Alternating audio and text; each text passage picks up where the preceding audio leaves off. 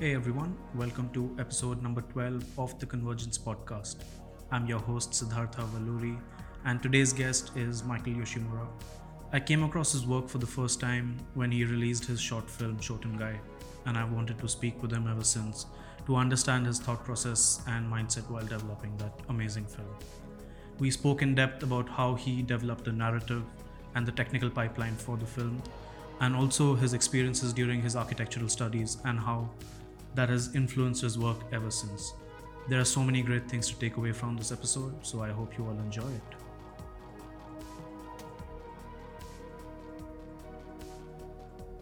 I really don't know much about your origin and how you got into this design industry as a whole. So I think it'll be great to kind of dive deep into that and kind of unpack a bit more about how you went about your schooling in architecture and then Mhm. spread out into design and filmmaking, concept art, those kind of things.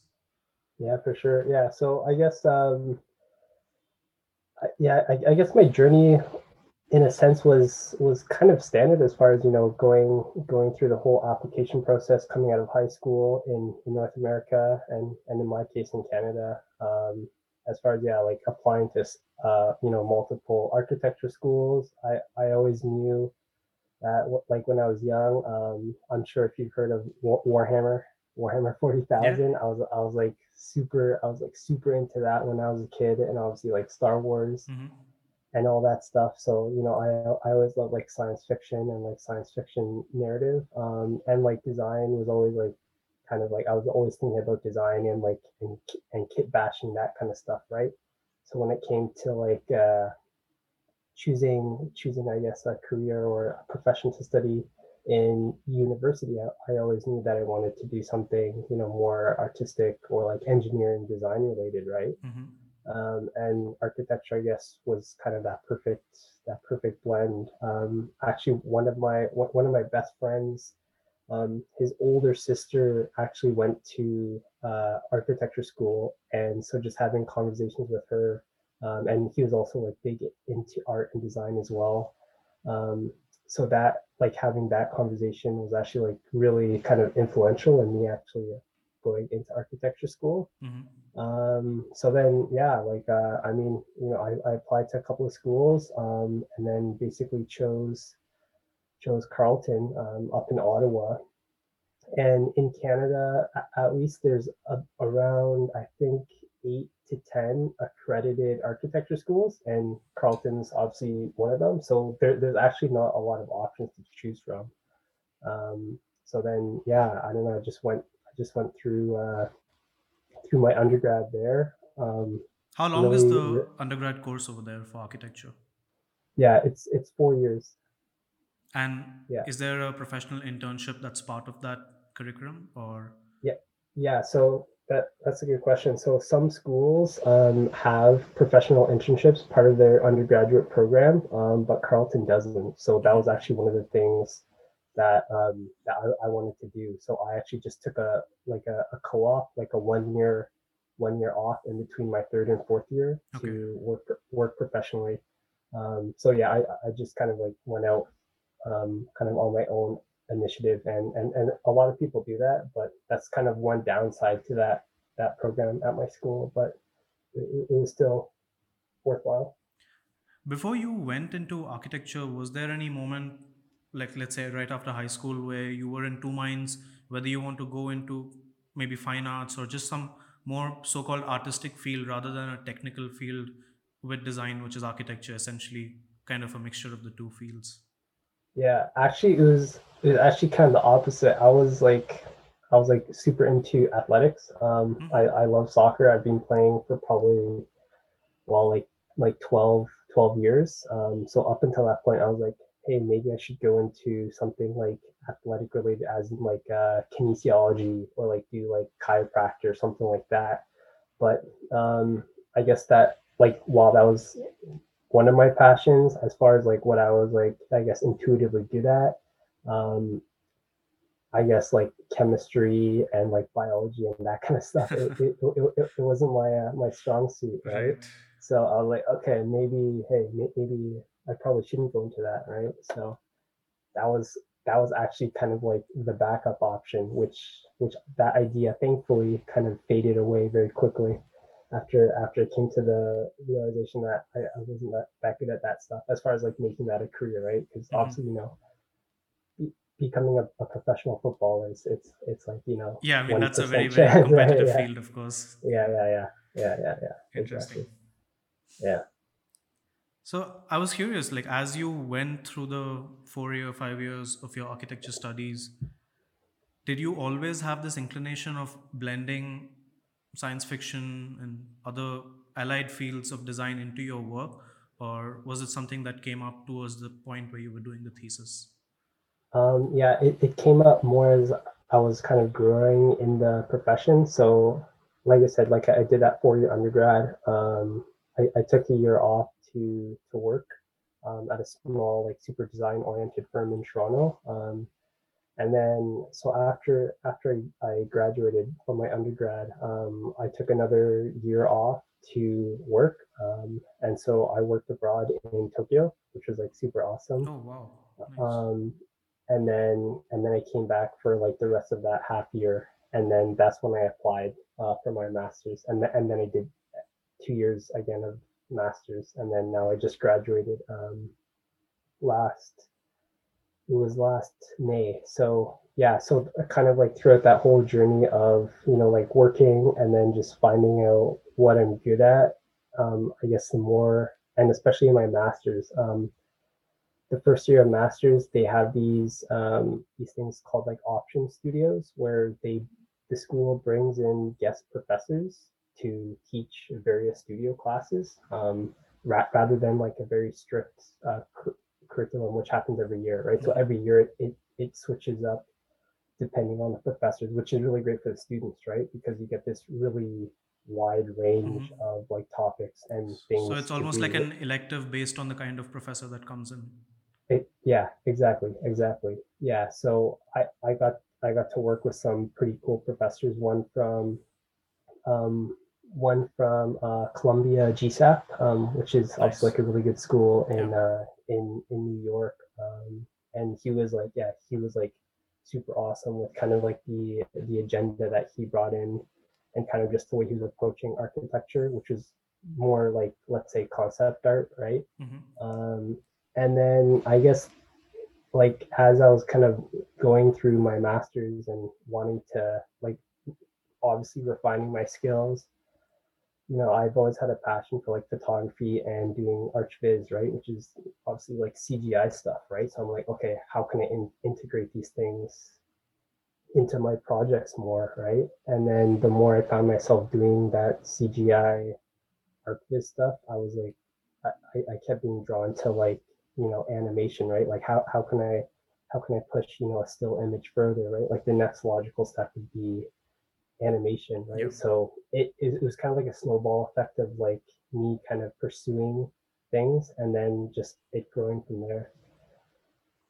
How was the reaction of the, let's say, the jurors and the teachers who were critiquing your work in terms of you wanting to bring in these ideas from concept art, science fiction, and other fields? Because I remember when I was studying architecture, there was a lot of pushback because they wanted me to focus on real world design as opposed to Yeah, this conceptual style. What was yeah, your yeah, yeah. experience like? Yeah, no, that's a great question. Honestly, like I would say, especially my masters, maybe not so much in my undergrad, but in masters, when we were doing those vertical studios or like those option studios, like again, these professors were pretty like badass in their approach, right? They're very Hmm. like, kind of like going against the grain, so they very much encourage that. But I would say, yeah, in my undergrad, I would say the um, the professors were maybe kind of like not cut from the same cloth, right? So they were very much about, yeah, doing practical stuff Hmm. and real world stuff. But that question that you mentioned about, like, let's say, for those of you who don't know, what happens in an architecture school, you finish your project, right, and then you present it to, yeah, basically a group of, let's say, four, five, six professors as like your final critique. So yeah, so like in some of those projects, depending on who's in your jury, right? Like you like you know how it is, right? You get the list. It's like, all right, all my friends are in the same grade, great. And then like you see the list of professors, and then you're like, oh damn, I've got this guy or like this girl who's like, they're very practical. I feel like they're not gonna like my project, like Mm. that kind of thing, right? So yeah, there's obviously like when you're presenting it to whatever jury, sometimes like they just didn't get it. They're just like looking at it, it's like, what's going on here? Like I've never seen a quote unquote architecture project like this before, right? Because it's very unconventional, right? Which is obviously what like myself and I'm sure what you were trying to do too, right? Yeah. So yeah, it's like I don't know. It was always a mixed bag, but I'd say it's better to be more radical and kind of push the things that you're interested in. No, I completely agree with that. Like, you need to keep experimenting with the ideas that you have, and clearly you've gone down that path eventually. So that's great. And of course, now you've had a couple of experiences, like working in different countries and completing your masters as well. So now you have that level of maturity to stick with your vision and ideas. But as an undergrad student, maybe in the first or second year, did you feel any sense of demotivation or feel like the professors weren't understanding what you were trying to do? Um, I would say less in undergrad because I was maybe more interested in actually doing like cool like architectural projects, Hmm. whereas in masters I was really trying to do non-architectural projects, right? Or do more like conceptual design or like concept art style, I see.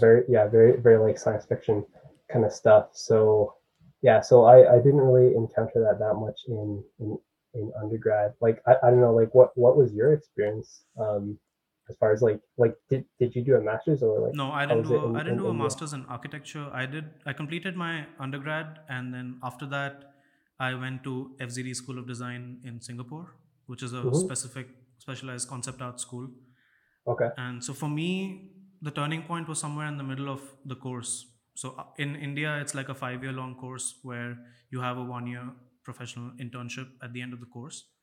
Mm-hmm. So somewhere in the around the middle of the course, we had to do this hospital design, which I took on in a more conceptual sense, and they Yeah. essentially failed that design. So that's when that turning point Okay. came in terms of focusing more on concept art. Right. Yeah. So in India, is it like for your studio project, is it like pass or fail, or do they give you like a percentage grade or like No, a letter grade? if you fail the final jury, you need to resubmit a new portfolio the next semester. Really? Yeah, So it's pass or fail over there. Damn. essentially. Yeah. So Yeah. yeah, that was a bit discouraging, but anyway, kind of after that point onwards, I just focused on doing the best so-called realistic projects as per their Yeah. requirements, but also developing my ideas on the side. But I just couldn't submit it for any projects. But yeah, that's Damn how that. it went. Right. Damn, that's pretty crazy. Like, I remember like some of my professors were obviously in their 60s and 70s, and they're saying when they were there when they were doing their undergrad in Canada back in the day, it was also like a 5 year professional program. Hmm. Like in North America, they changed it about 10-15 years ago where you need to do an accredited undergrad and an accredited master's before you can start getting your architectural license, right? Oh, So okay. so so they're saying like, yeah, when we were very young and doing their 5 year undergrad, it was only pass or fail. And they're saying like, oh yeah, like nowadays you guys have it so easy because yeah, basically no one fails. So like to hear that, um, like I guess in other parts of the world that still pass or fail, Hmm. honestly, it's kind of like a good or bad thing because in reality, I feel like giving like a project, like oh, you got like a B minus on this. It's a bit kind of like wishy washy, right? Like what's a B minus design, Yeah, right? It's that's like true. it makes no sense in my opinion, right? It's That's like true. the design either works or it doesn't, right? So, but I mean, obviously, for Again, the that student, subjectivity comes in, right? Like you was mentioning yeah, earlier, when based on the professors who are critiquing the work, the project yeah, could either be perceived well or perceived badly. So again, it's like yeah. such a complicated thing to even judge a design at that point. Yeah. I was also curious, like your experiences working and studying in Canada versus working in Japan, how different was the culture in terms of the work ethic, in terms of the way they were perceiving design itself? Yeah, it was. I mean, from I guess from a like a professional point of view, as far as like the ins and outs of just like doing the task is like it was like totally different. Like the professional work culture, right? Like, Mhm. um, have you ever been to Japan? I haven't been to Japan, but I know a couple of people who interned there, and they told Mhm. me essentially some horror stories of working close to 16 hours a day, and I mean, it Yeah, was pretty rough for them. yeah. That's like That's like a very. It's true. Like it's a real reality over there, right? Like I mean, I just did like a 4 month internship over there, Hmm. and the firm that I was part of, I was actually very lucky because they they didn't run it like a slave ship. So I mean, for the interns, it was actually pretty awesome. I would say out of like those 4 months, I probably only had to work like maybe 2 weeks where it was like brutal hours, but that was obviously because we had a big deadline on a Hmm. project, right? So other than that, honestly, like I feel like yeah, I've heard or like my other architecture friends, I've heard horror stories of like how they treat their interns as far as like the crazy hours that they have. But Yeah, honestly, I feel so lucky that I didn't have that bad experience. yeah. I think But I you. mean, I mean, gauging by that, it's pretty a good experience. I would say definitely. yeah. I like the one thing that I was amazed of over there was obviously like I feel like it's like this in Europe or like basically anywhere outside North America. Like as far as like the design and arts culture, it's like such a part of their history Hmm. and culture that they like the things that they let's say like accept or perceive as like standard over there. It's like obviously very like art and design oriented. So to be an architect over there, you're actually given almost like more leeway to do more crazy, more amazing work than over here, right? Like your clients are more interested in like risk management, let's say, than taking a risk and being like, hey, this is something that I haven't seen before, right? Like over there they're like, yeah, I want something that I haven't seen before, right? Whereas over Mm, here, yeah, just give me a box with like a gable roof and let's call it a day, right? It's that's like, true. Yeah, it also allows you to experiment more in a situation like that where you have the freedom to kind of pitch wacky ideas and crazy things that you may not have seen before. But I guess yeah, there are pros and cons to both things, because in a situation where you have complete freedom as well, then there's no restrictions or, let's say, benchmarks that you're trying to adhere to. So especially at a younger age where you don't have that much experience in design, you may just get caught up in trying to come up with a new idea rather than trying to execute anything. So I guess there are pros and yeah, cons. yeah, yeah. I mean, like over like the office that I was in, it was still like very much kind of like a standard process as far as like your schematic design and design phase, right? Like, you're only spending maybe like 20% or like 15% of the time. And then the rest of that time is executing it, right? Hmm. But obviously like with their like for the full-time staff had like obviously longer hours than the interns. Yeah, So yeah, that's where they put in that extra time as far as trying to really finesse that design, which like over here in Canada like just wouldn't happen, right? I see. And now, in terms of your professional work, are you taking on all kinds of work? Like, are you doing architecture, concept, film, everything? Or what's the Yeah, situation right so now? so right now, I'm doing a bit of everything. I've kind of just started basically the past year with the whole pandemic situation, right? As far as finding a full time job has actually been pretty difficult, surprisingly, or maybe not so surprisingly. Hmm. So I've basically just taken the initiative to do more freelance work, doing ArchViz, and just I've had some kind of like impromptu connections, doing like some video editing for this rock climbing company. So yeah, like doing some videography for that, felt like video editing, and then like kind of odd jobs with like VFX studios. Like I just completed a project doing like a 3D lighting job for a iPhone game commercial. So Interesting. yeah, I guess really just trying to build up like my personal portfolio. So it's almost like a CG generalist of sorts, tackling Yeah, various aspects. yeah, That's exactly. awesome. Yeah, I was yeah. actually going through your Instagram feed and I had seen this BMW, if I'm not wrong, that you had modded and lit really well. And you had mentioned that you had textured it in Substance. And Mhm. I wanted to know, like, how did you go about learning so many different softwares? Because Substance is not something that's taught in an architecture school. You must have Yeah, taken up your own initiative to learn it. So how has that process been like? yeah. So I guess that kind of started from my thesis, right? As far as wanting to do a short film, and or wanting to do in like an animated CG short film, right? Like how to execute that, right? And then that obviously led me to learning Blender. Hmm. The thesis or like the academic year in Canada, it's 8 months, right? So basically, in those 8 months, you have 8 months to execute your thesis, right? So basically, I learned Blender in basically 8 months, Oh, um, that's which was insane. That's insane. yeah, which Wait, was great because sorry to yeah, stop you. I want to just take I a know, couple of go steps ahead. back and kind of take it from in a sequential manner.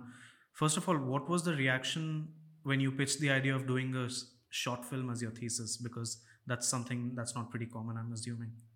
Yeah, yeah. So I was lucky once again that like in in Canada, like usually when you're going into your final thesis year, you usually get to choose your thesis professor. Hmm. Um, so it in a way it's like you're applying for a mentorship, right? It's like okay, I have my, let's say, top three professors.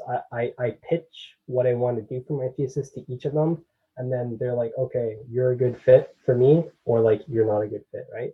Ah, So interesting. but yeah, so like my top choice, he was he actually did his thesis at Bartlett in the UK, which Awesome. I'm sure you've heard of, Yeah, which is yeah. like one of the top schools actually in the world. So Hmm. if you're familiar with the stuff that Bartlett does, it's like pretty crazy Yeah, stuff, right? absolutely. In fact, I have two of my close friends who are studying there right now, so they keep Nice. sending me Yeah. pretty interesting stuff. Yeah. No, it's a great school, and they're like really kind of pushing the agenda as far as yeah, like what is architecture, right? Especially like in an academic setting. So yeah, I was super lucky that he was there, and then obviously like he loves crazy stuff, so he's like, yeah, man, I'm all for it. Like, let's do it. Let's go all out. Like, Nice. yeah, yeah. All right, then take us through the process. Like, how was the learning process like, and coming up with the idea? And I was going through your website and reading the brief about it. You mentioned this term called Shinto techno animism. I just Mhm. want to understand that at a deeper level. Yeah, yeah. So I guess so yeah, the whole idea was okay. I want to do a short film, and obviously I want it to be very spatial, very architectural. Um, so basically, I started researching. First of all, are there other programs out there that kind of do this, Hmm. like other programs as far as like other school programs, and kind of okay, if there are, then how do they structure kind of their curriculum? So actually, yeah, so yeah, Bartlett has a film and architecture program, and then SciArc in LA Yeah. has a post grad with I think his name is Liam Young, who does like experimental architecture and film. He does like super awesome stuff. So I heard about those, and then basically the Sire program has like a pretty detailed kind of explanation of how they set up that their film and architecture program is like a 1 year intensive course. Wow. So Nice. it's that yeah, it's actually like 12 months of putting together this short animated film, like basically like science fiction architectural film. And how they set up their curriculum was like, okay, every year there's like a different theme, um, where they combine, let's say, like a cultural trope with like a cultural trope with like a current, I guess, architectural kind of like gray area. Hmm. So like one of them, I'm trying to think, one of the short films that I saw was like Oh my gosh, I can't think. This is like already like 9 months ago. No But worries. okay. Anyways, when it comes to me, hopefully it'll come to me. But anyways, yeah, they combine like a. Oh, okay, yeah. One of them was nowadays, with like Amazon Prime and stuff like that, or like all these like online servers, like Google Drive, etc., like Dropbox. Mm-hmm. A lot of the architecture being built nowadays are actually not for humans. So kind of like post anthropocentric architecture, right? So Mm-hmm. architecture for non-humans. So let's say, push this idea 100 years in the future, right? Like how do we design buildings for non-humans, or like what does like our planet's landscape look like if, let's say, there's only a few humans left and it's just covered by like crazy Amazon warehouses. So that was kind of like one of the ideas, right? Which Fascinating. is, Yeah, that's yeah, fascinating. yeah, super crazy, right? Like it's something that's happening right now. Yeah. And then their whole idea was like, okay, yeah, push that in the future and then combine that with, let's say, put that in a country like, let's say, like India or Canada, and then make a film about that. Mm, So nice. that's kind of how they set it up. And I was obviously super inspired by that. So I basically tried to emulate that kind of same structure. Um, and yeah, so to answer your question, Shinto animism or Shinto techno animism. So that's where that came in, right? Like I was researching, okay, what's a current cultural, or like a kind of like a quirky or interesting kind of cultural phenomenon happening right now somewhere in the world, and then how could that be an influence into architecture? Fascinating. I love these kind of ideas because I think the cool thing about these kind of concepts is that it's not deriving only from one field. It's like a mixture of science fiction, architecture, storytelling, combining all those different aspects together to create a really interesting end product. So that's Yeah, pretty fascinating. yeah, for sure. Yeah, So while you were kind of developing this project from the ground up, you said you had to learn Blender from scratch. What was your learning process like? Where, because it's not like the professors were not teaching you Blender and stuff, right? yeah, no, no, no. Yeah, so I mean, I guess the great thing about Blender was like I used it before in the past, but obviously with that new 2.8 release, it's like Yeah, such a huge improvement, right? game So changer. Yeah. yeah, it was like a huge game changer. So like, I was just doing, you know, basic art, like ArchViz stuff. I was using like 3ds Max and V-Ray and like Rhino and V-Ray, right? Like that's like for like architects, like basically like your bread and butter as far as like ArchViz, right? Hmm. So I guess I was drawn to it because, yeah, like I heard about that new 2.8 release and kind of this like real time render engine. So then I was like, yeah, hey, it's free. And then, I saw kind of like some of the results that people were getting in it and like what you could do. And obviously, the great thing about it was, or like another reason why I was drawn to it was like it has such a great online community as far as like tutorials and learning stuff, right? So I'm like, hey, why not choose that as like my primary software? And it was like very, or I don't want to say easy, but like at least I had like 3D fundamentals Hmm. in other programs, which helps, right? Like, so it wasn't like I was starting from nothing Yeah. in that program, even though like I've never opened it in like a couple of years, right? So as far as like the learning curve, it was kind of like exponential, right? Like it's really slow, get used to like the UI and stuff, but then, after you really dive into it and like start doing like project specific tasks, right? Then it kind of sped up. Nice. And Yeah. while this program was happening, you said it's like a 8 month year where you have complete freedom to experiment with the short film. Were there any Hmm. other credits that you had to fulfill during this time period, or was it only the short film thesis? Yeah. Yeah. Good question. So thesis was like obviously like your primary, I guess, primary course, which kind of filled up, I'd say, like 65% of your credits, Hmm. or like your course credits. So the rest were basically like a philosophy and theory, right? So very very, I guess, like technical kind of like literature heavy stuff, which basically helped you improve your writing, right? Yeah. Because in architecture school, I'm sure same thing in India, right? Like they don't really teach you kind of like how to write about it, but then when they always ask you to write Yeah, about it's it, kind right? of But you're not. expected that you know that kind Yeah, of things. yeah, it's expected, but like you're like, you basically never showed me how to do this, and you're critiquing me like like some philosophy level stuff, right? So yeah, basically those other courses were like to get you reading like very technical stuff, and it's great because it does tell you how to talk about your work in like a very like high level manner, Hmm. right? Rather than like, oh, I did this or I did that. It's like you're really talking about it in kind of like a deeper way as far as how it works, or like the technical or the non-technical aspects. So yeah. That's fascinating. Yeah, I like the way it's layered, the way you've described the project. There's like a technical aspect to it, then there's like a philosophical aspect and a technological aspect to it. And those multiple layers combined give a pretty interesting end product. I wanted Yeah. to know, how did you arrive at the name of the project and what does it mean?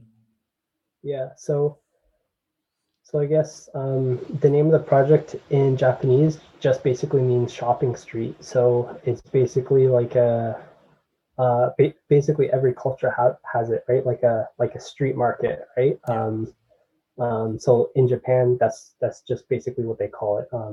It's like a urban typology, which is unique to Japan, I guess.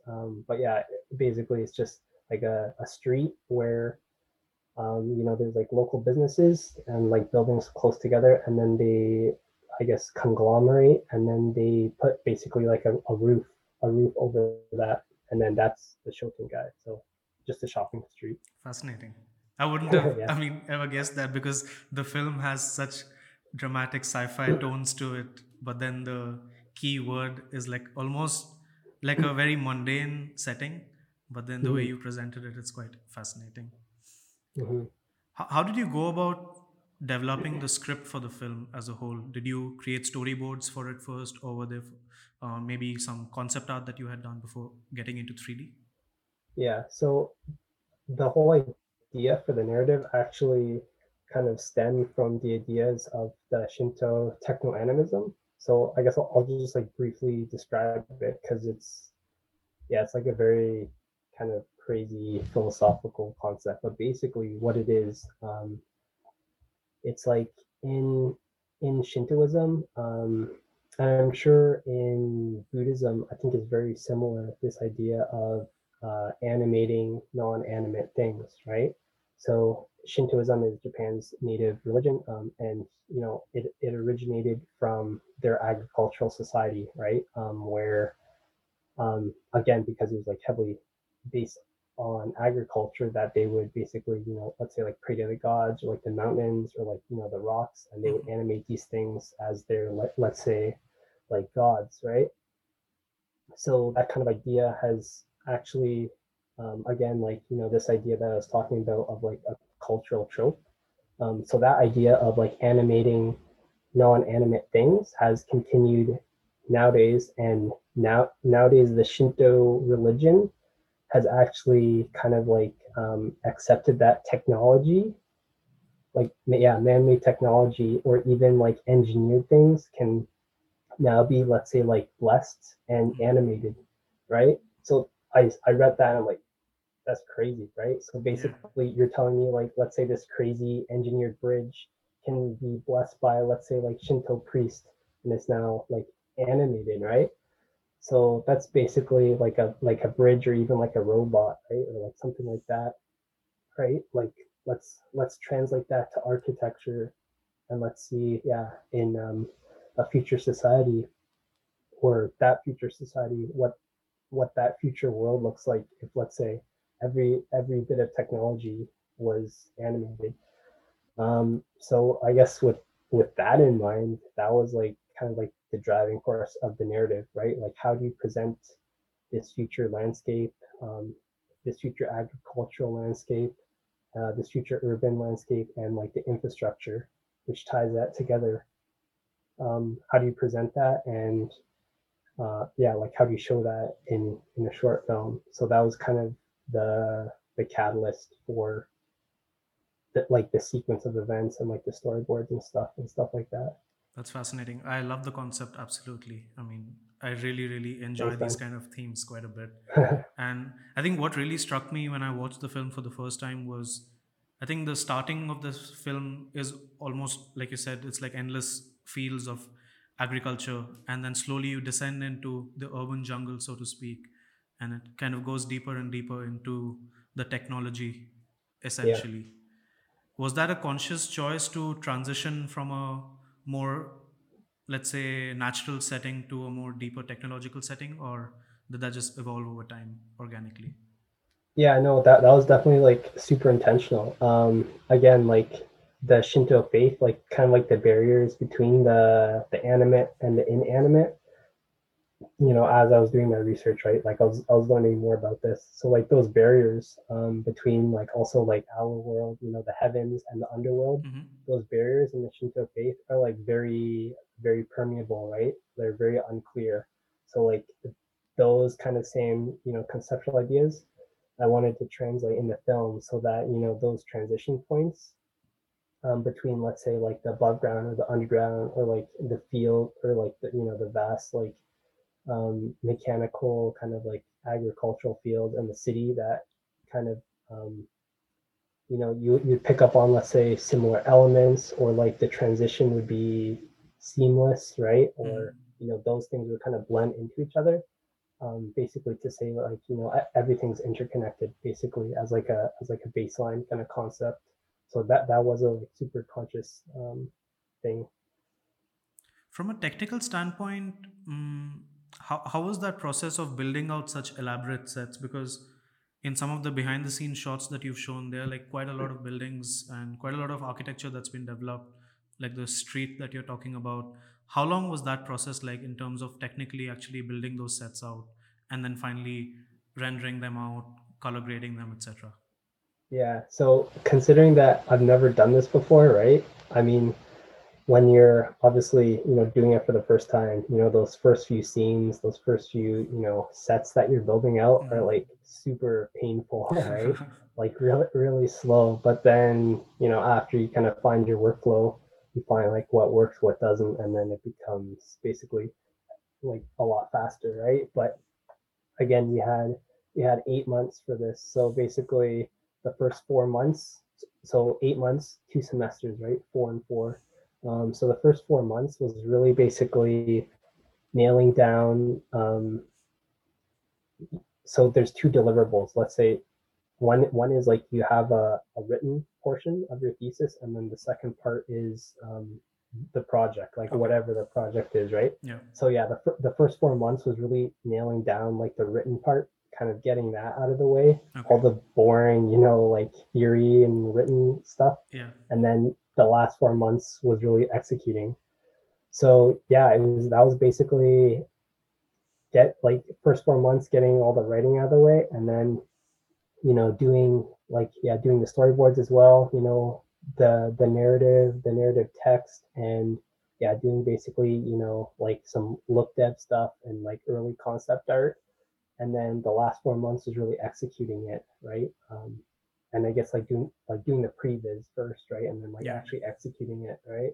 So that was kind of like the process. So it was really like basically after the holidays or after the new year, right? Those last 4 months were like super intense as far as actually like building that stuff out, right? Yeah. Like I had the previs already, right? Like ugly matte cap, blah blah blah, right? And then the narrative, but then you're like, damn, you gotta make this look awesome, right? But yeah, it was like a super intense 4 months, and it's like I always say like project based learning. Like I'm sure like any concept artist, right? Like is basically in a sense like a really serious personal project, right? Essentially, yeah. So yeah, so like I mean, project based learning, like you learn so much, right? Because you know what your end goal is, so you know like kind of exactly what to look for as far as like executing those tasks.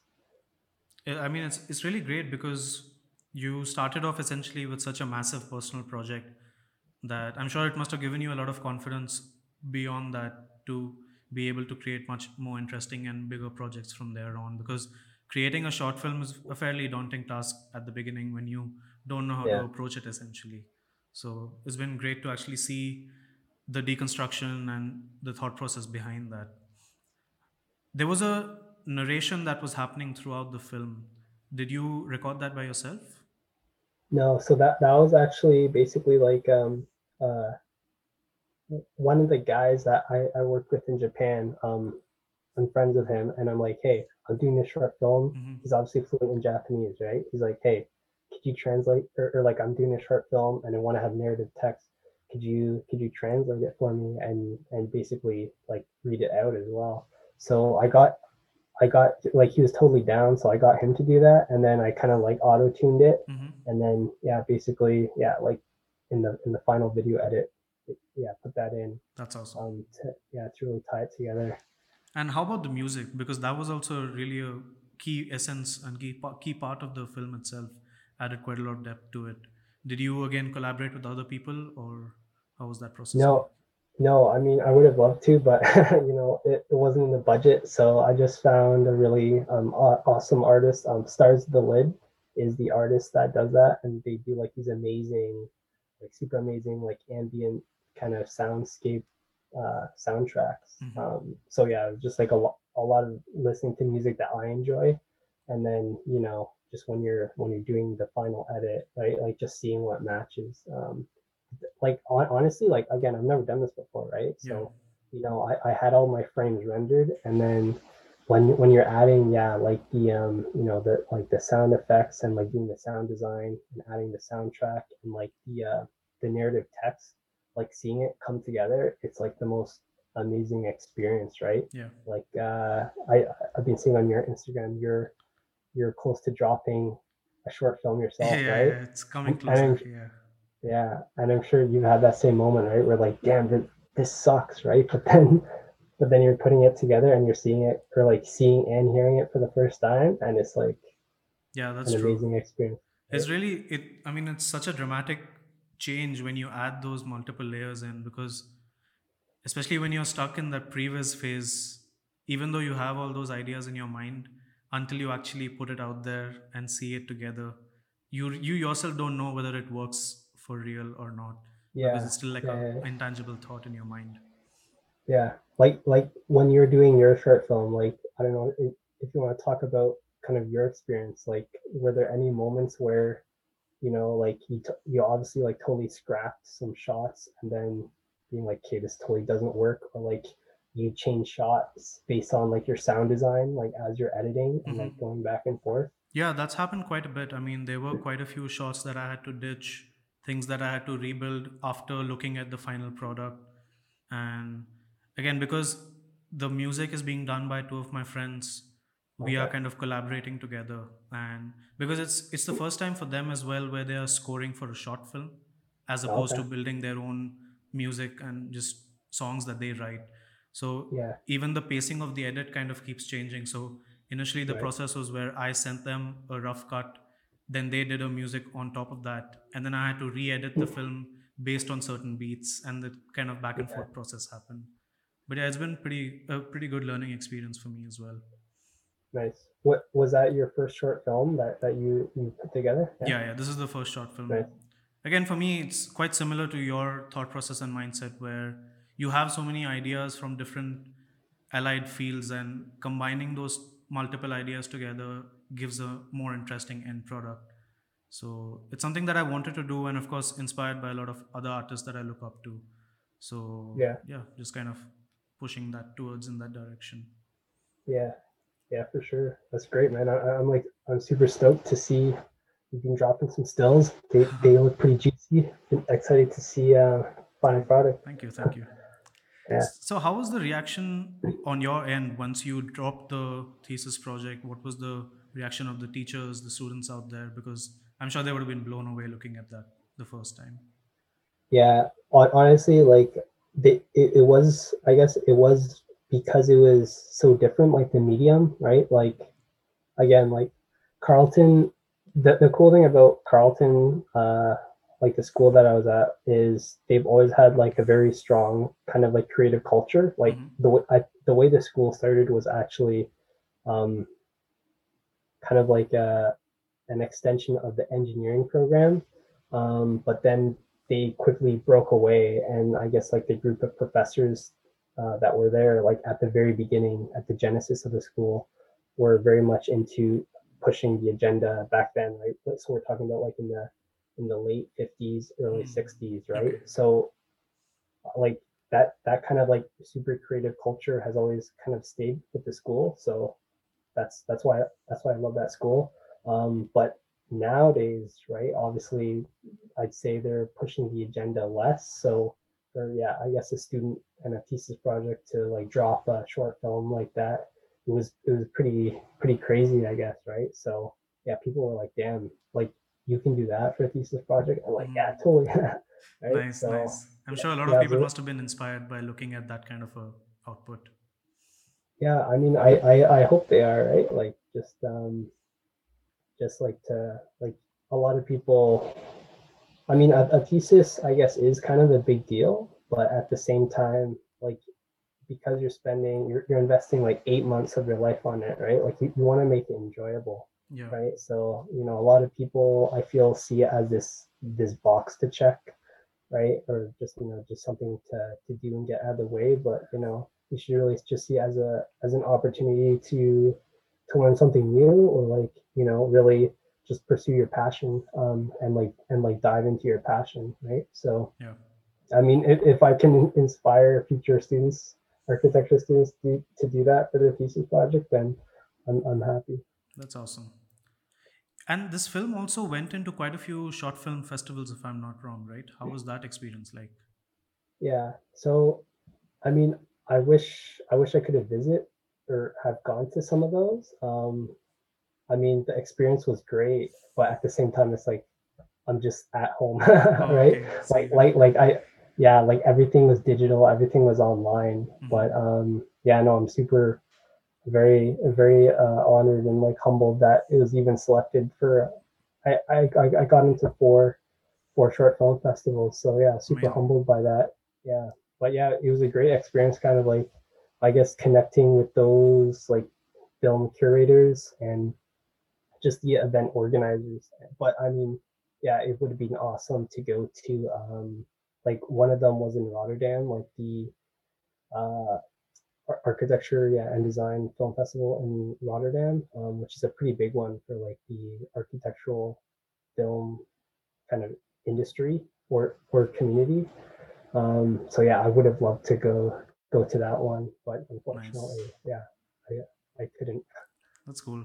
Did you make any contacts through the process of getting selected and kind of collaborators that you found along the way through the film festival circuit? Um, I guess there's like a couple of people that kind of reached out to me, but not too many, to be honest. Like some of them, like one of the film festivals was kind of like a startup film festival where the guy was actually like a music producer Hmm. on like the east coast of Canada, and this was kind of like just his side hobby, right? So yeah, it was cool to be part of it, but there weren't, I guess, too many connections that kind of aroused from it, or not as many as I hoped. Yeah, I guess that's where that aspect of actually physically being in the festival is when you are yeah, able to make those connections. yeah. Like yeah, exactly, right. Like let's say when you're physically there, right, and like being like, oh yeah, you're the guy who did this. Like I loved your work, and like vice versa, right? Hmm. Yeah, when you're online, it's I don't know, it's a totally different kind of community and feel to it. Yeah.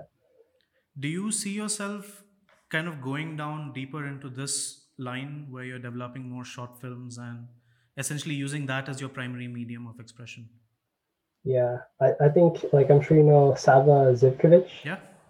Um, I guess like what he does is kind of like the most inspirational thing, and obviously like Ashthorpe, I know Yeah. like we're all a huge fan of him, Yeah. right? Like, but like especially kind of like Sava and what he does, where like he's basically like I guess like a director kind of for pitching like AAA games and like like playgrounds. He did the opening titles for that. Hmm. So kind of like that kind of work where I'm pretty sure like he's still freelance, but you know he would be on these like very like longer term projects, basically like directing this like short film, whether it would be like a pitch, you know, for a video game, or sorry, not a pitch, but like a final trailer or something like that. So like basically like directing those kind of things. I think that would be like super interesting for me personally. But obviously, I still got a lot to learn, so I'm not sure if if maybe that's the route that I want to go. But I definitely want to get kind of like better at, or yeah, not only better at, but maybe or for sure like constructing, you know, new short films, you know, just like Ash, like, you know, every project kind of has like an associated short film with it, Yeah. right? um yeah, and kind of like presenting your personal work in that way, Yeah, I I think love the is way really he exciting. especially presents his work. There's almost like an art of presentation itself with his work. It's not just about releasing the work. It's there's so much narrative and design in the way he Yeah, showcases his work as well. And I think yeah, that really highlights the amount of thought process across the project, because I'm quite guilty of just, let's say, doing a painting and just releasing the final painting and not yeah, really talking much about it and why that's been done. But I think yeah, I've learned from his approach to kind of document the process quite a bit more along the way. yeah. Like you listen to his podcast, the Collective Oh podcast? yeah, I mean, Yeah, that's one of the nice. biggest inspirations to start my own podcast as well. So Right, right. been listening Yeah, to it like for a while. yeah. No, I listen to his all the time. It's like super great, and I know what he always stresses is like as like the more he talks about his work, as far as like kind of his evolution, like now he's really talking about you know, like stressing learning about the storytelling aspect of it, Hmm. right? Because at the end of the day, I mean, anything as far as like the stuff that we're doing is really like, I mean, that's it, right? Like the story that you're telling, whether it's an image or like even through the design of something, right? It's all about thinking about like what is the story that that thing is trying to communicate, right? So yeah, like I mean that's like totally changed my approach. And yeah, thinking about like everything you do is Hmm. trying to tell like make that story memorable is like first of all it's like super hard to do, right? Yeah, it's But I almost like mean you're developing a parallel project just to document all that things along yeah, the way. yeah, yeah, for sure. But I mean like once you nail it, it's like, you know, it's yeah, it makes your design or like whatever you're doing like that much more amazing, right? That's true. Yeah. I And also also I saw. think Sorry to yeah, cut yeah, you off. go, You had also dropped like a small teaser of some Star Wars setting short film. What's all that about? oh, so yeah, so that was just like another personal project. Basically, that was like my first project that I really wanted to experiment with like substance and kind of like the whole Quixel Megascans kind of workflow with Okay. Blender. So yeah, that was it. It actually wasn't intended to be like a longer short film. It was just basically those two shots, Hmm. basically to make this like cool Star Wars environment from a New Hope, I think. And yeah, just just basically playing around with those two workflows. Okay. Yeah, I mean, I Yeah, got the sense that maybe you're kind of teasing to something bigger that's going to be coming out later down the line, but that's all right. So, are you currently developing anything else? Something that maybe, I don't know if you want to talk about it or not, but. yeah, no, for sure. So right now, I'm kind of taking a break with my client work, and I'm sure you know Jama Jurabev. I'm doing one of those mentorship classes with him. Awesome. Um, with a group of there's about 10 of us, so that's kind of what I'm doing right now. We just started, we're like a week and a half in, Hmm. so it's like a 5 week course, so that's currently what I'm doing right now. Is that the one where it's concept art for films? Yeah, Okay. concept art for films. I think it's with MDP school. It's Hmm. like that online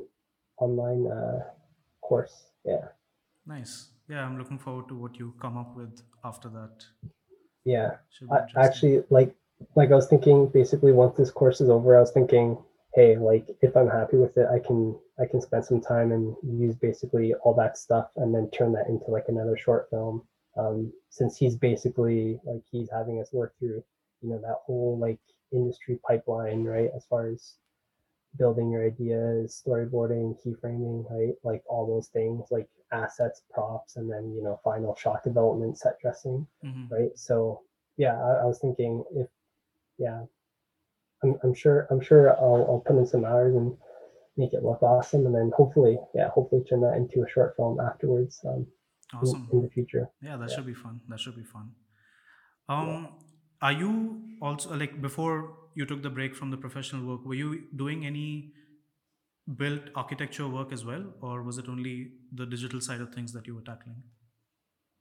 yeah. So, I mean, the architecture firms I was working for before, it was kind of just a mix of like doing architectural visualization for them, as well as like kind of more architectural, like drawing sets, like details, like schematic design, Hmm. stuff like that. But as far as like personal stuff, I guess like you need a license for that, right? So I guess yeah, there was none of that happening. Oh, It was so more so just in Canada, you need to write another exam after completing your masters as well to get the license. exactly, yeah, Okay. yeah.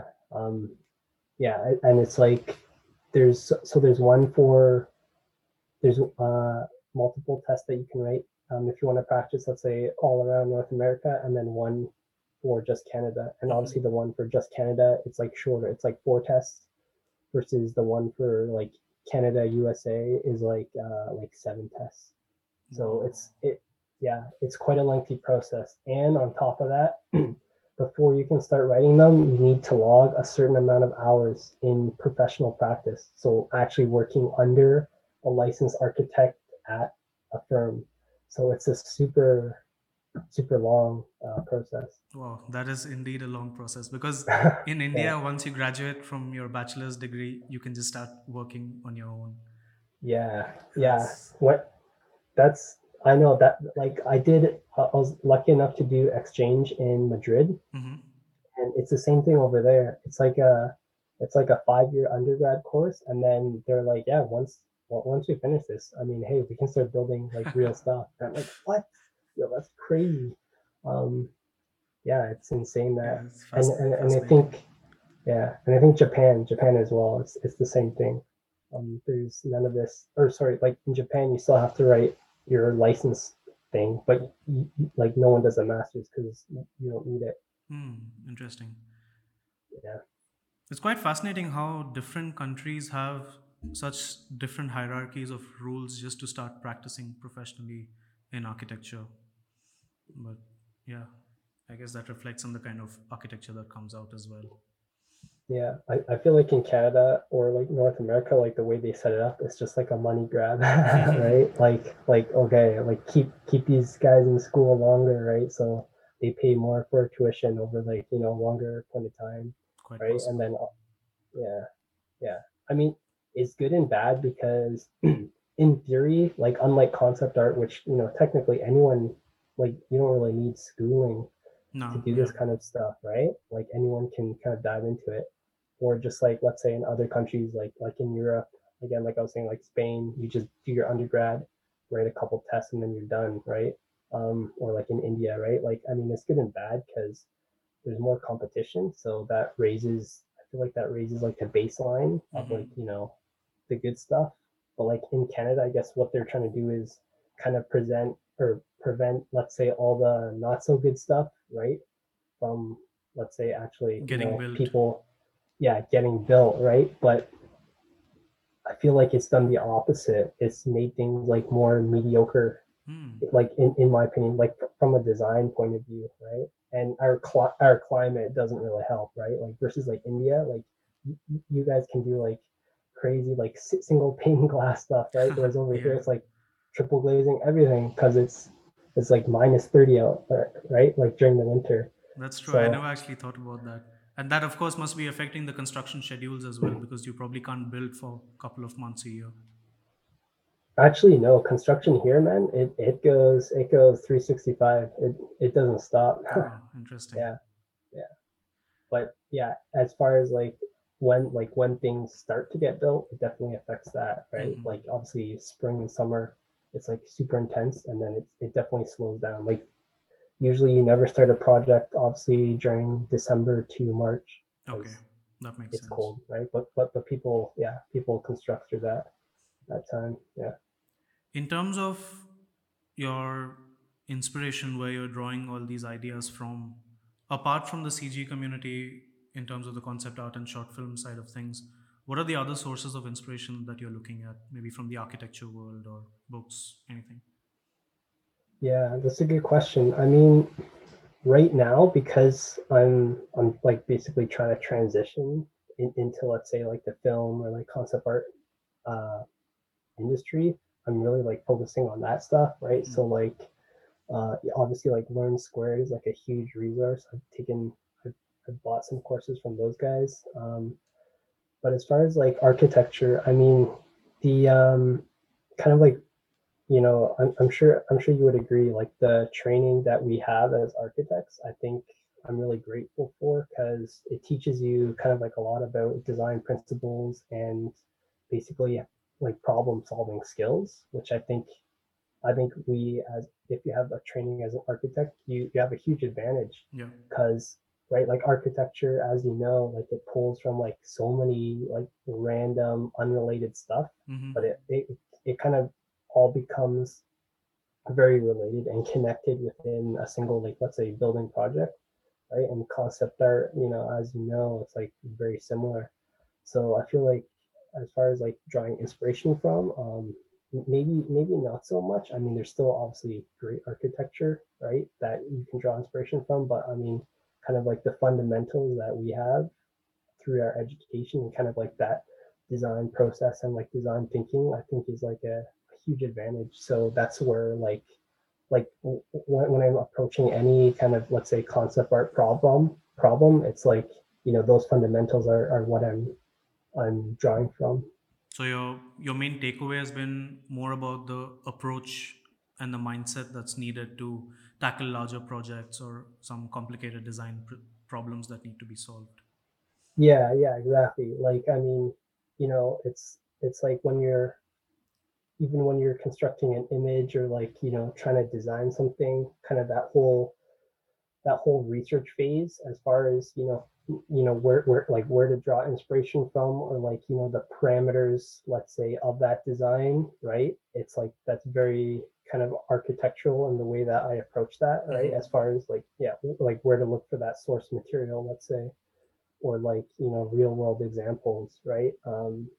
Like it's like one of those things where, you go on ArtStation and you look for like a mecha or like robot design, right? There's like literally like millions of mecha designs, right? Yeah. But obviously like some of them, or like if you're into anime, like when you look at those like Akira designs, or like, designs in like Ghost in the Shell, like even though they're like super old, like from the 70s and 80s, right? It's like they're that much more believable because like the design principles behind those, it's like those guys understood like real mechanics or Yeah. like real engineering, right?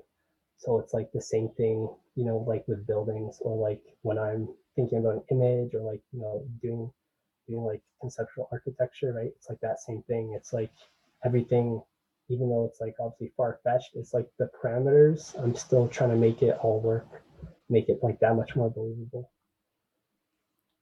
Yeah, that way to approach a larger project is so important, right? Especially as you start going more into that directorial and short film route, the project lengths will keep getting bigger and bigger, and the requirements to satisfy and fulfill that project will get greater. And I guess as you start collaborating with people, that's when the real architectural training kicks in, because, like you said, you have to talk to so many people. So many people need to collaborate to get a building done. So that's quite a key Yeah, skill. And I think the biggest takeaway for me personally was just communication. I think so many artists get almost miss out on that skill, I feel, while just developing their technical skill. But yeah, in architecture, you kind of have to talk when you're presenting your design. There's no other yeah, way. yeah, exactly. Like it boils down to like communicating like how you want the story told, right? Like to, let's say, those other departments, right? Like for your short film, like I know you said you have two other friends who are doing like the sound design Yeah. and the soundtrack, but like for the actual like visuals and production and rendering, is it just yourself or are there No, for the other artists visuals, there involved? are three Mhm. more friends of mine who are helping out with various aspects of it. Nice. But majority of the work I have done, but the kind of this the production side of things that my friends are helping out with, they are doing certain key things which I don't know how to do. So Right. it's almost like their work is as essential in terms of their Yeah, yeah, contribution. yeah. But you're the one kind of like assembling Yeah, everything together in the scene, right? yeah, yeah, Right. yeah. Right. Yeah. And I guess you've worked with them before, like they're your friends or Yeah, I mean, they are my friends, but in terms of working on a project together, this is the first time for all of first us. time, Yeah. right? Yeah. So how has that experience been? Because like obviously, yeah, your friends, you know them, right? But then you're trying to do something, I guess like more like a professional kind of project, right? Hmm. So how has that experience been for you as far as like the It's communication and like like if push comes to shove, like there's like an important decision to make, like how has that whole thing been for you? it's been a, I think, a pretty fascinating learning experience for me, first of all, because Yeah, just assembling the team itself requires quite a lot of planning in terms of knowing which person to reach out to. And there are often times when you know somebody is a good artist, but maybe they don't have the time to devote to somebody else's project. And so that yeah, kind of comes in. So just kind of assembling the team together. And one thing I realized was that I almost pitched my idea to my friends too soon. Like I wasn't ready with all the items and designs that I yeah, needed at first. So that's a right. big learning experience for me henceforth, where I start doing my second short film, to have a lot more of the content ready before I start approaching other people. But in terms of the decision making, that's been a pretty interesting journey for me. Like because they are experts in what they are providing, so it's kind of hard to say no to them sometimes, that that's Yeah, not working out for what I need to do. But yeah, also trusting them with what they are providing, that's also quite important. yeah. That's a good point. Like, I mean, I guess like the first thing that I would comment on is like again, like one of my first jobs was in like a small architecture firm. It was like four people, right? So Hmm. basically, the cool thing about working in that environment is like you hear everything, right? So like all those client meetings, Yeah. and honestly, that like the great thing about that was um, like when you're working in any team out, like I mean, at least in architecture, it's like even let's say if you don't have the stuff ready, it's about kind of like communicating the right things at the right time and like just enough information at the right time, right? Like so Yeah, not giving right, basically not showing your hand of cards, right? So I yeah, feel yeah. like that's kind of the same thing, right? Like if you're a director or like I would even say like, hey, like you don't need to tell them everything, just like enough, right? So To be completely honest, I it, mean, since this is the first time for me as well, I was just learning from my art director in my professional setting, where I'm just looking at how he manages much larger teams and right, almost emulating the way he interacts with people. And he's like far right, senior to me, like close to 15, right, 20 years in the industry. So it's been just kind of learning from them. right. By the way, you brought up an interesting point where you were talking about the firm where there were just four people. What are the Hmm. various scales of studios that you've worked in? Yeah, so I basically worked in like small, medium, large. So yeah, that was my first job. There's like four people. They were like a very like super design oriented firm, Hmm. which is great because I mean you're basically it was kind of like a master apprentice kind of relationship where like you're working alongside, let's say, like the CEO, right? Like the Mm. principal, like Yeah. designer, right? So you get to see like every move that they do as far as like their architectural design. So that was an amazing experience. And then the one in Japan, in Tokyo, that was like about 12 people. So that's I'd say for an architecture firm, that's actually like a medium size, right? It's like 12 to 30 people is medium, and Hmm. then um, the large kind of corporate office that I worked at, that was like they had three offices in Canada, and each one of those offices was about 100 people. Oh, wow. So yeah, so the Toronto office was about like 120 people. Um, so yeah, basically worked in kind of every scale practice. That's interesting. What was your let's say, takeaway from your experiences over there? Which one did you relate to the most in terms of your approach towards design? Yeah, definitely the small firm and the medium firm, just because like I mean the great thing about that is like you're in like a super tight knit uh, community, right? So you can get feedback and like decisions like very quickly, right? Because Mm-hmm. you're just asking, let's say your your boss or like your director like right away, right? Whereas like in a large corporate firm, there's all this hierarchy, Yeah. right? As far as like if you want to make a decision or like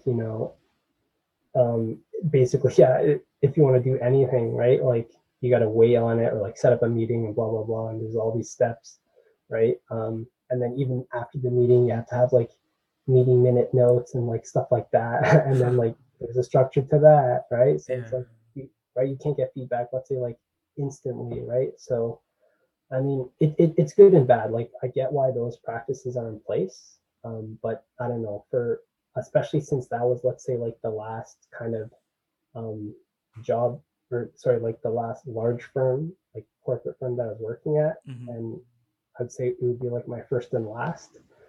Like it Interesting. was a great experience, but like yeah, as far as like working in the field of architecture, like that's one thing that I don't know. I just don't enjoy it. Some people like it, but I don't enjoy it. I guess when it comes to larger firms, there is also a sense of stability and security because to run a 100 people studio, it Yeah, I means know for that your sure. business practices are in order. So I guess some people need that more in their Yeah, life. yeah. No, I 100% like some people. Yeah, some people like that for sure. That kind of atmosphere, which I totally get. Like Mm-hmm. maybe just because I'm younger, right?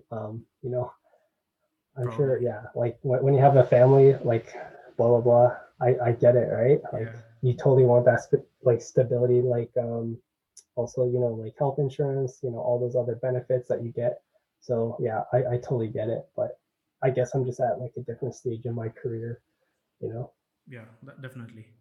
Going Yeah, forward, are you interested in pursuing architecture as a profession any further beyond this point, or do you want to like just focus in one direction from here on? yeah, that honestly that's a tough question. I'd say like right now I feel like I'm kind of in limbo as far as what direction I want to pursue. So I kind of want to get my feet wet and really kind of dive more into this the concept art industry, film industry, or like video game realms. So like I want to give myself an opportunity at doing that for a bit longer. Hmm. um, so I would say, yeah, I want to kind of like drop architecture, but I mean that's obviously like a great backup, right? Yeah, Or even just doing like archviz professionally, right? That's still associated with architecture. So that's kind of where I'm at now. interesting. And of course, most of the countries have been in lockdown for quite a while now. How has your, let's say, job getting ability been over the last couple of months, especially since you're essentially been freelancing? Yeah. I guess I guess when you're like, I'm not sure what your experience has been. Like, I'm sure you've done some freelance projects as well, right? I actually work in house, so Okay, okay, I luckily haven't had to deal with that side of things okay, during this okay, period. cool. Yeah. I guess since I was just starting out, like about a year and a half ago, a lot of it was just like asking, previous employers or like yeah, previous contacts, like, hey, this is like this is something that like I want to do professionally, or like actually here's like my personal projects, right? Hmm. Like do you need this service, right? Or like do you want to do something like this? And I've been really lucky that whenever I've asked, they basically reply being like, hey, actually, yo, that's perfect. Like we have this project that's coming up, and we actually want to test these things, or like we need to execute like this animation or like this render. So yeah, we would be happy to take you on board as like a freelance contractor. So I've been like really lucky over the past like year and a half to have those opportunities, Wow, um, that's awesome. which is great because like honestly, yeah, it was like last last May, when I was graduating, right? We're in the middle of the lockdown, like the Hmm. pandemic just hit North America. It's like shit was hitting the fan, right? And it's like our whole class was graduating, and we're like, yo, there's gonna be no jobs, right? And I was like, damn, yeah, it's looking pretty grim. But yeah, I've Yeah, been I've been very very fortunate. that's awesome. That's really good to hear, dude, because I know quite a few of my juniors and batchmates who are into architecture. They definitely had some issues down the road as well because of quite a lot of reduced construction activity all across the place. Yeah, So the yeah, projects kind of dried up.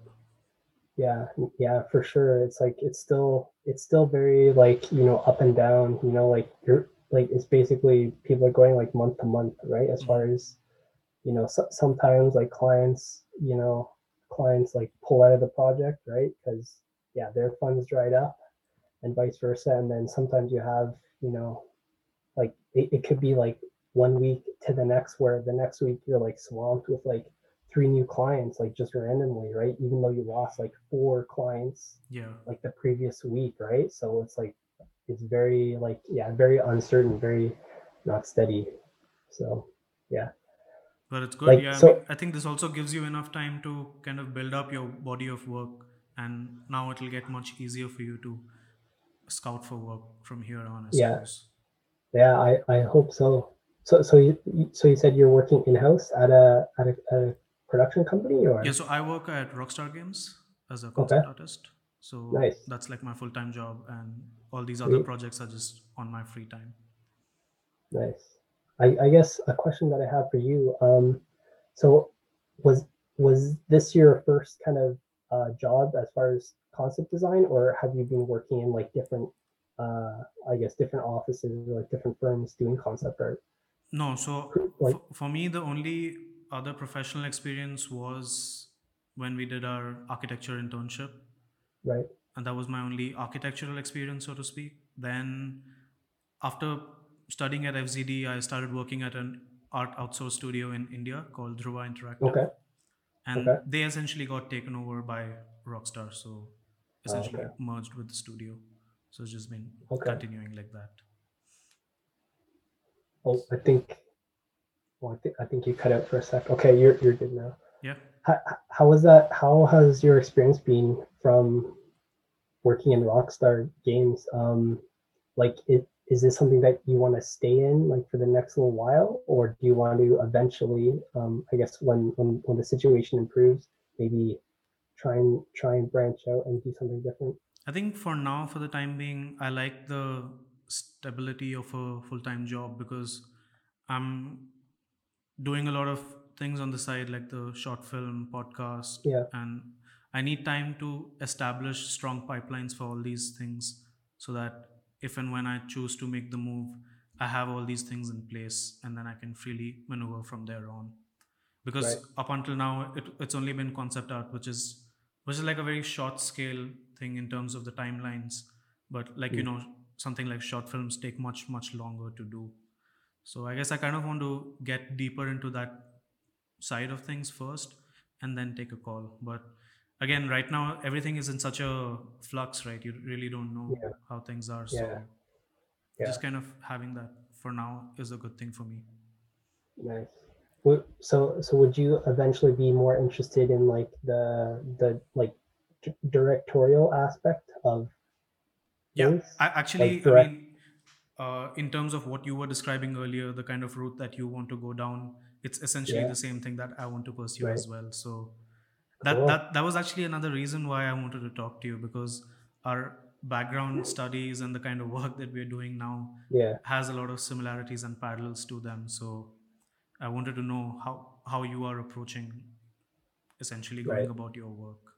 Right. Right. Have you? What's cut? Sorry, go Oh, ahead. sorry. Go.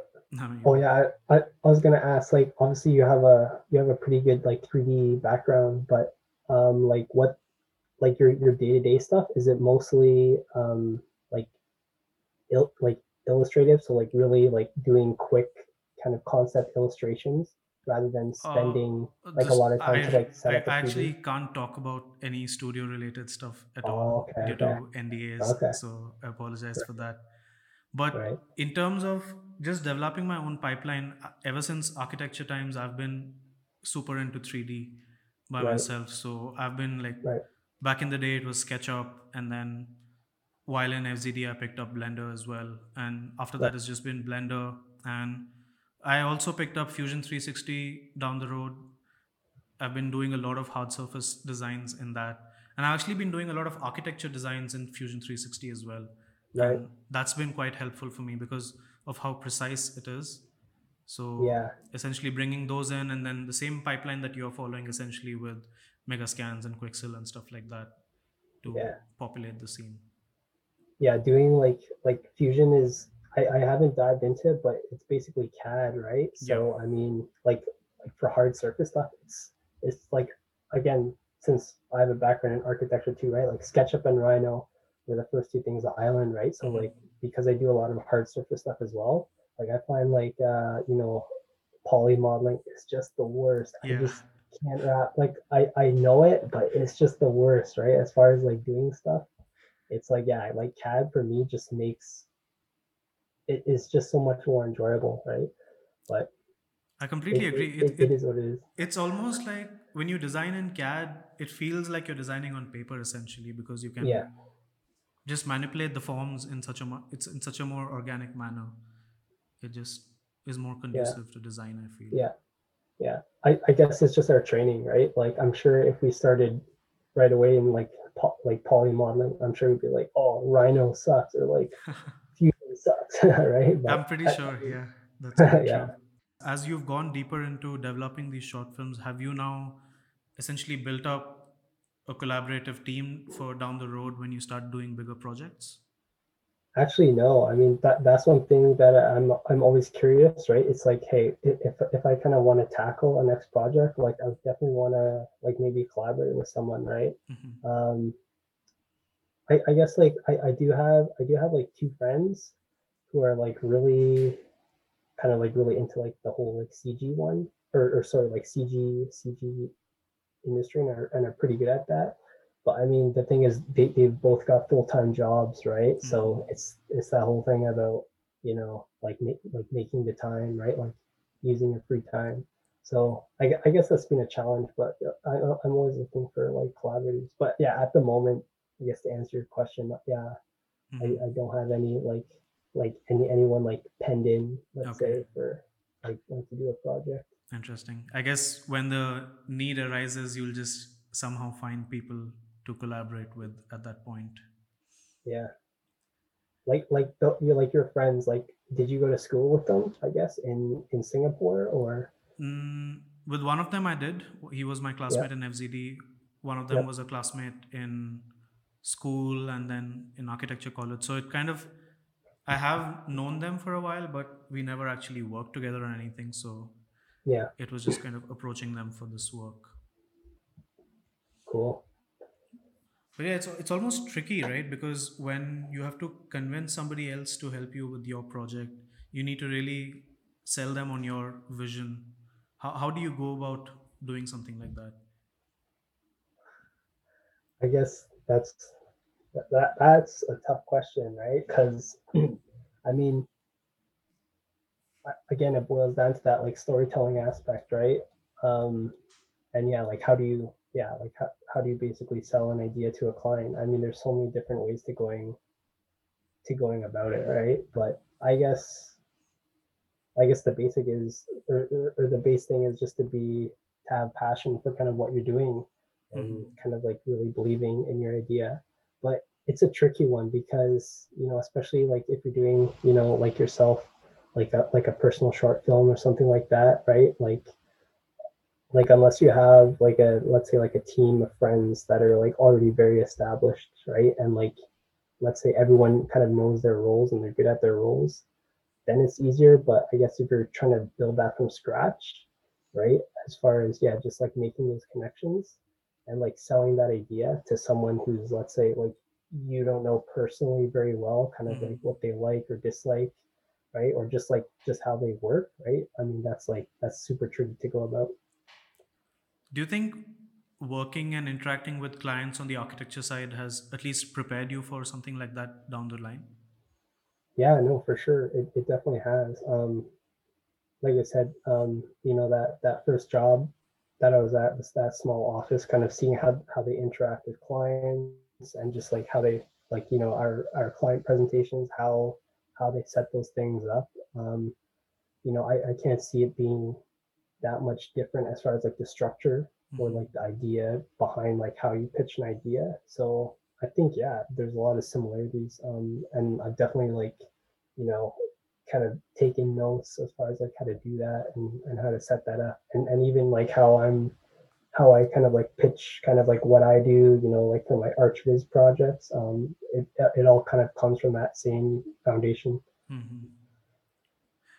If I recall correctly, at the end of Shotengai, there was a sequence which was like live action in the middle of the Yeah. streets of Japan.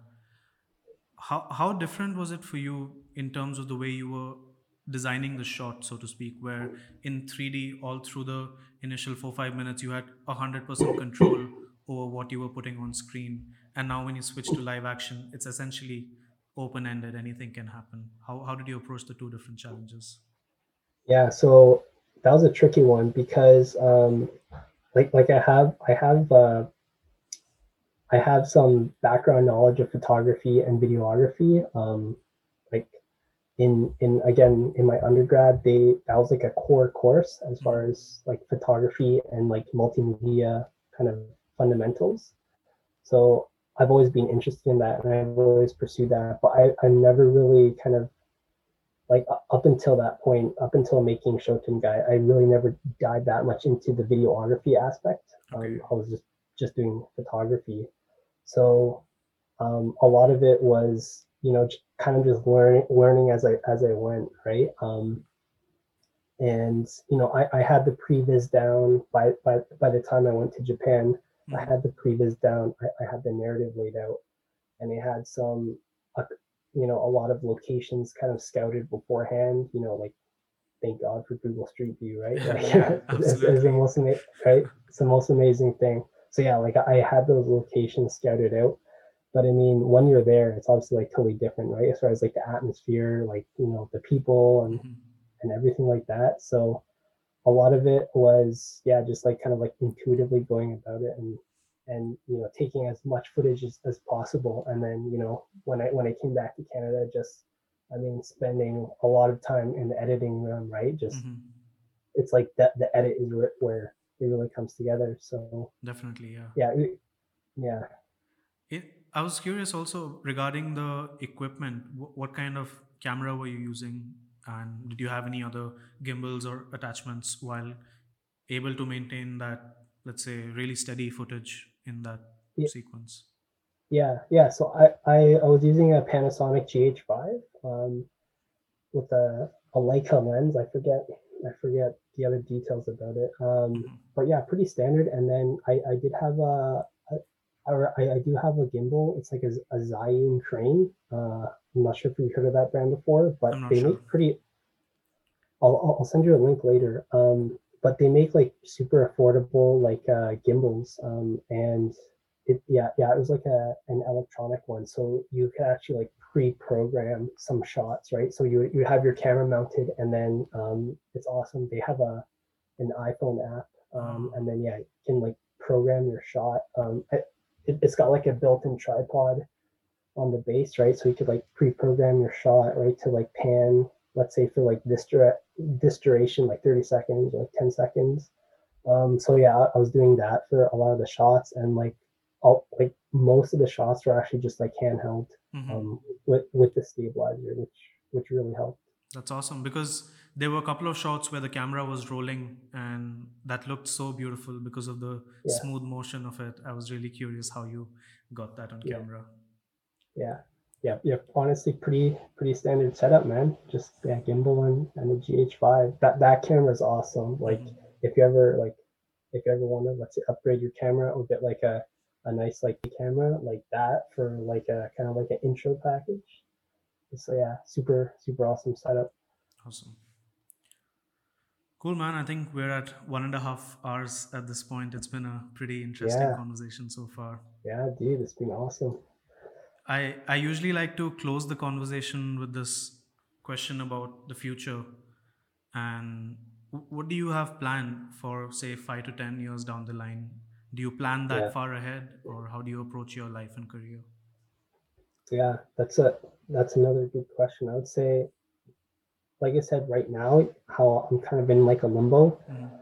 phase is, between like concept art and doing like arch viz or like more architecture related stuff. Like I said, right now, I kind of want to dive more into the concept art stuff as far as like giving, because again, I haven't been doing it for that long, right? So I want to give myself, an opportunity to work in that industry and really, really like dive into it and see if it works for me. So I'd say, yeah, for the next 5 years at least, I really want to do that stuff, whether it be like AAA video games or like, yeah, working in film or television or like Mm-hmm. even I have some friends in production design as well, Awesome.